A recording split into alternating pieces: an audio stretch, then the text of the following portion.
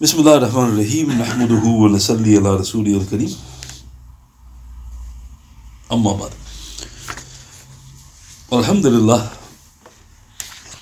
Tonight is the 28th of September in the year 2023. Alhamdulillah, I spent the session last night once again talking about the importance of good character. And I mentioned a very unusual report with regards to the illustrious Badri, Sayyidina Abu Sabu Dhakwan ibn Abd al-Qais, in which he tried to hide his identity from the Prophet ﷺ. And the Prophet was pleased over this ﷺ. So flip the coin. There was then Hatim at-Ta'i, the father of the famous companion Adee ibn Hatim radiyallahu anhu. He was renowned for his generosity. Thus Adee the son, he asked, Ya Rasulullah sallallahu alayhi wasallam, my father used to uphold the ties of kinship and do such and such. Will any of that now benefit him? He sallallahu alayhi wasallam replied, your father wanted something, he attained it, meaning fame and reputation.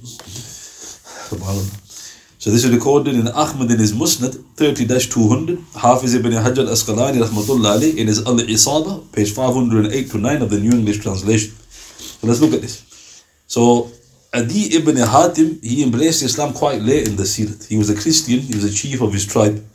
His father was renowned for his generosity. He died in the Jahiliyyah. His father is called Hatim at-Tai. So the son asked a very interesting question. My father kept family ties and he did all these good deeds, meaning with his wealth. Will that benefit? And what the Prophet ﷺ said, your father wanted something, he got it. And then he explained, meaning fame and reputation. So think about that. Even though he was renowned for his generosity, the Arabs used him as a cornerstone to show, look, if you want to talk about generosity, talk about Hatim at-Tai. And yet the Prophet condemned him. Because he wanted it. Because he wanted the name, he got it. So how is he going to benefit? So compare yesterday when I mentioned the Badri, how he was trying to hide his deeds. And today, the first report I mentioned the complete opposite. And the Prophet said nothing. Related to this reality is the famous report which Sayyidina Muawaih radiyallahu anhu had heard about the three that will go to hell due to Riyya: the scholar, the generous, and the martyr. Muawaih radiyallahu anhu said, when it will be done like that with those men, what then would be the condition of the remaining people? Upon this, Sayyidina Muawaih radiyallahu anhu wept so much that we thought he would die. And we thus said to ourselves that the man who narrated the hadith had come with a mischief. When Muawaih radiyallahu anhu came around, he wiped his face and he said, Allah subhanahu wa ta'ala and his messenger sallallahu alayhi wa sallam has spoken the truth. And he recited Surah Hud alayhi salatu wa salam, Surah 11 verse 15 and 16. A'udhu billahi minash shaitanir rajim. من كان يريد الحياة الدنيا وزينتها نوفي إليهم أعمالهم فيها وهم فيها لا يبخسون. Whoever desires the life of this world and its pomp, we shall repay them their deeds therein, and they will not be wronged. أولئك الذين ليس لهم في الآخرة إلا النار وحبط ما صنعوا فيها وباطل ما كانوا يعملون. Indeed, these are those for whom nothing is left in the hereafter except the fire. All that they contrive here is vain, and all that they are wont to do is fruitless. So let's look at this. So this is recorded in Tirmidhi, number 2389, Hasan Gharib, Ibn Khuzayma Sahih, Hakim Sahih, Zahabi Sahih, Ibn Hibban Sahih, Tarhib, Ayat al-Sahaba, volume 4, page 665-6 of the New English translation. So this is a report about Muawiyah. So he's one of those companions that people seem to only know negative about. If you ask a person, tell me something about Muawiyah, more often than not, because he opposed Ali. So why have you gone straight to that? Hasn't he got any virtues? So here's a virtue. So a man came to him, narrated the famous hadith. So what's the famous hadith? The scholar goes to hell because he acquired knowledge, but he acquired knowledge so people would call him a scholar. The generous man goes to hell. Why? He gave wealth so people would call him generous. And the martyr who gave his life, he goes to hell. Why? Because he wanted his tribe to be known for brave people. So he mentioned that famous hadith in Sahih Muslim. And what did Hazrat Muawaih say when he heard that report? He goes, if this is done with these men, what hope is there for us? Why? Because you got a martyr, you got a generalist, and you got a scholar.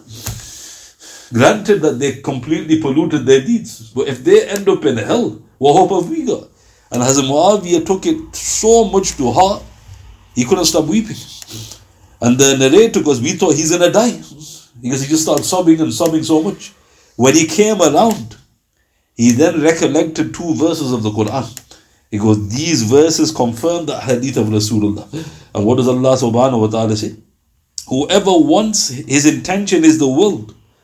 There is nothing for him in the next. And the fire is waiting. Think about that. Allah Ta'ala goes, if you want the world, you'll have the world. But you've got nothing left. All that you are want to do is fruitless. So what does that tell you? Every deed we need to do is, we should try our best to be as pure as possible. Going back to the Badri yesterday. Look at the lengths he was going through. If you think about it, you would think that's mad. But he's not mad. He's the most intelligent of the people. He goes, I'm trying to hide my name from name and fame. From show, and look how Allah Ta'ala, highlighted this. We ask our loving Lord Subhanahu wa Ta'ala to protect us from the filthy sin of Riyya. Relevant here is also the report from Abdullah ibn Abbas radiyallahu anhu, who said, a man asked, Ya Rasulullah sallallahu alayhi wasallam, I'm used to undertaking some deeds for the sake of Allah Subhanahu wa Ta'ala, but at the same time, I like people to see my deeds. Is there anything wrong with this? The Prophet remained silent sallallahu alayhi wasallam until Allah the Almighty revealed Surah Al-Kahf, Surah 18, verse 110. فَمَنْ كَانَ يَرْجُو لِقَاءَ رَبِّهِ فَلْيَعْمَلْ عَمَلًا صَالِحًا وَلَا يُشْرِكْ بِعِبَادَةِ رَبِّهِ أَحَدًا. Whoever expects to meet his Lord, then let him do pure deeds in the worship of his Lord and admit no one as a partner. Subhanallah. This is recorded in Hakim in his Mustadrak, number 2481, Sahih Zahabi, Sahih Bayhaqi, number 6588, Targheeb number 21. So what an interesting question. The man wasn't saying, I'm doing Riyah. The man was saying, I'm doing it for Allah Subhanahu wa Ta'ala, but I also have a combined intention. I'd like the people to know. So he was saying, look, is there anything wrong with that, Ya Rasulullah? Because I'm not doing, it's not Riyah, but I've got that desire. Look how interesting. The Prophet did not respond. His initial response was silence. Allah Ta'ala answered it. What did Allah Subhanahu wa Ta'ala say? Whoever expects to meet his Lord. So think about that. That doesn't mean you've got a choice. You have to meet your Lord. So why is Allah Ta'ala saying, whoever expects, meaning, if you're not sincere, then you don't believe in me. It's all shusha. Whoever expects to meet his Lord, let him do pure deeds in the worship of his Lord, admit no one as partner, meaning it's shirk. So even if you do a deed and it's for Allah Subhanahu wa Ta'ala, but you would also like people to know, you've polluted it. Allah Ta'ala says, no, it has to be for me. There must be no partners with your deeds. Thus, one should strive one's utmost in performing deeds as sincerely as possible. So now there's a very interesting question here. What if a person repents of a deed infested with Riyya? Will he then be rewarded for it? It's a good question. Somebody goes, okay, I know that this deed was messed up. I had a combined intention. So I know it's a waste. But I've done tawbah. So now the question is, has Allah Ta'ala, inshallah, will he now give me the reward for that deed? So Hafiz ibn Qayeem, he clarified upon this. Rahmatullah. If his intention was for other than Allah Subhanahu wa Ta'ala, and he did the action based upon that, then that action will not turn into a good deed with repentance. Rather, it will merely remove the punishment from that deed. As for the deed that was done for the sake of Allah subhanahu wa ta'ala sincerely, then he became amazed at himself, or that he wanted it to be known by people, or that he spoke about it. When he repents and feels regret, then in this case, the reward will be reinstated and not be nullified. However, it has also been said by others that even in this case, the reward will not be reinstated. Subhanallah.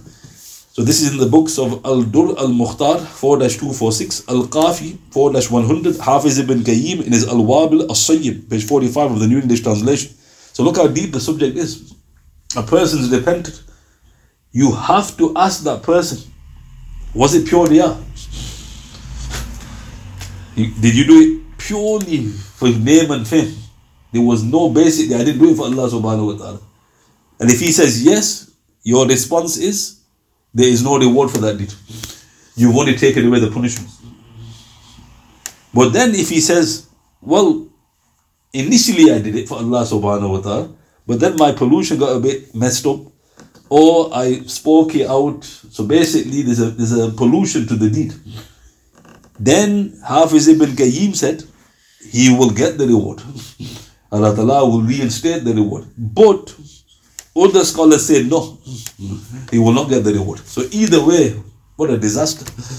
So no matter how great a deed you've done, imagine, think of an amazing deed. I don't know, you've done like a once in a lifetime deed, and it's riyah. You can't bring it back. Imagine.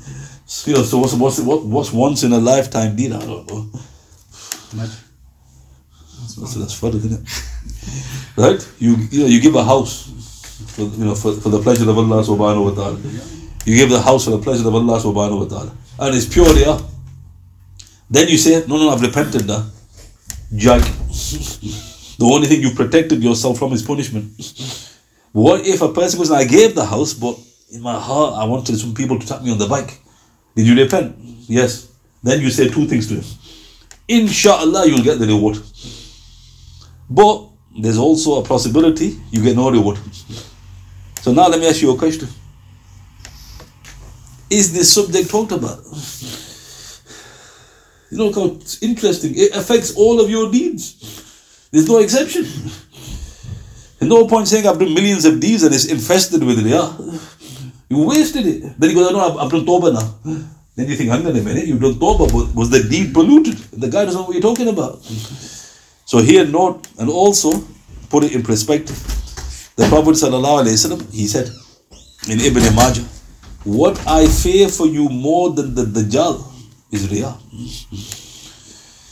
What I fear for you more than the Dajjal, the Antichrist, is riyah. Sahih Hadith in Ibn Majah. So now this is a very interesting report. Why? Because what do we know about Dajjal? Dajjal is the greatest outward fitna that will strike. There is no fitna greater than it. Think of all the fitna you can think of. Women, drugs, this, that. You haven't seen nothing. Dajjal's the worst. Open fitna. There's something worse than Dajjal. Riyah. So a person goes, I'm going to be anywhere. So the scholars, they point two things out here. Most of the people escape Dajjal. So it's just theoretical speech. It's people going to Dajjal, discussing when's he going to come out, has he got this, that, where's the marks, and he drops dead.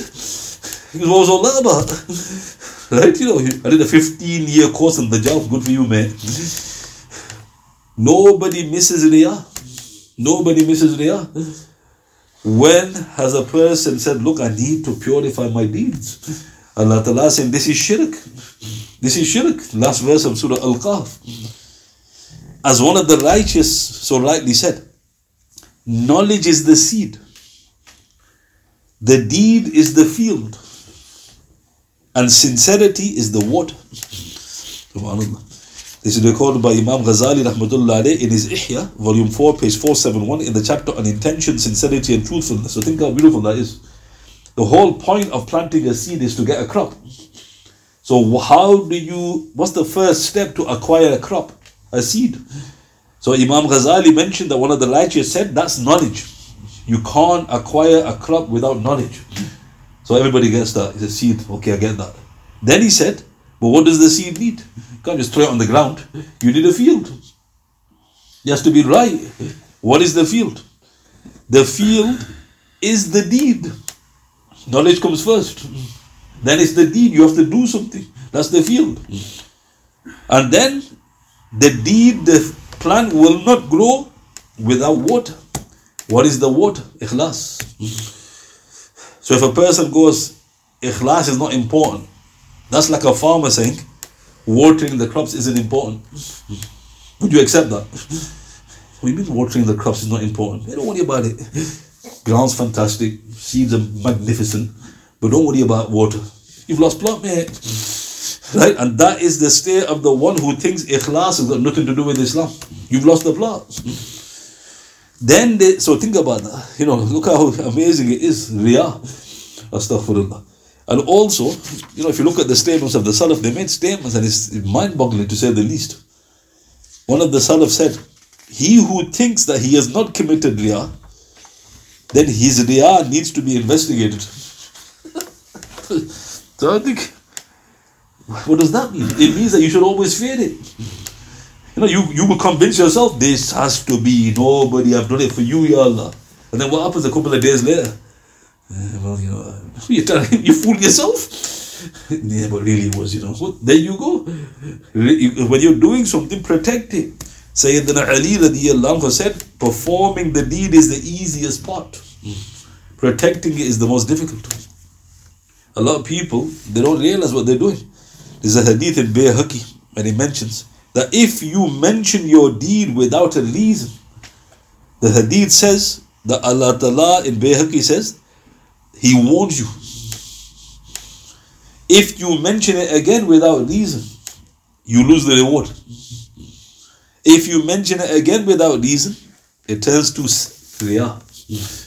So in actual fact, you've got 3 chances. Allah Ta'ala has given you like football. Yellow cards, is yellow and red, but you've got 3 cards. First is a warning, don't do it. Repent. You persist, now you've lost the reward. You persist, now it's become Riyya. Now you're worthy to get punished, you're committing shirk. Hafiz ibn Taymiyyah rahmatullah alayhi said, those who commit Riyya will be punished. And the reason he said that was because Allah Ta'ala says that those who commit shirk will be punished. He didn't make a distinction between major or minor. Meaning that you're in serious trouble if you meet Allah Ta'ala with Riyya. Is there a level that Allah Ta'ala excuses? So now this is interesting. There is a level that Allah Ta'ala in His kindness excuses. And the famous proof of that is the hadith of Salah. The Prophet ﷺ said, a person offers Salah, and then he mentioned he gets the full reward. He gets half, he gets a third, he gets a quarter. And he kept reducing the rewards. The hadith is in Nasa'i, Hasan hadith. So what does that mean? It means that the deed that you've done is polluted. So instead of 100% reward, Allah Ta'ala gives you 50%. So what's interesting about that? He's overlooked 50%. So don't think that he's just going to come like a ton of bricks if you try your best. But there is a point where he goes, no, this is gone past the point of repair. The only recourse now to you is to seek to do tawbah, ask forgiveness from the filthy sin of Riyya. Astaghfirullah.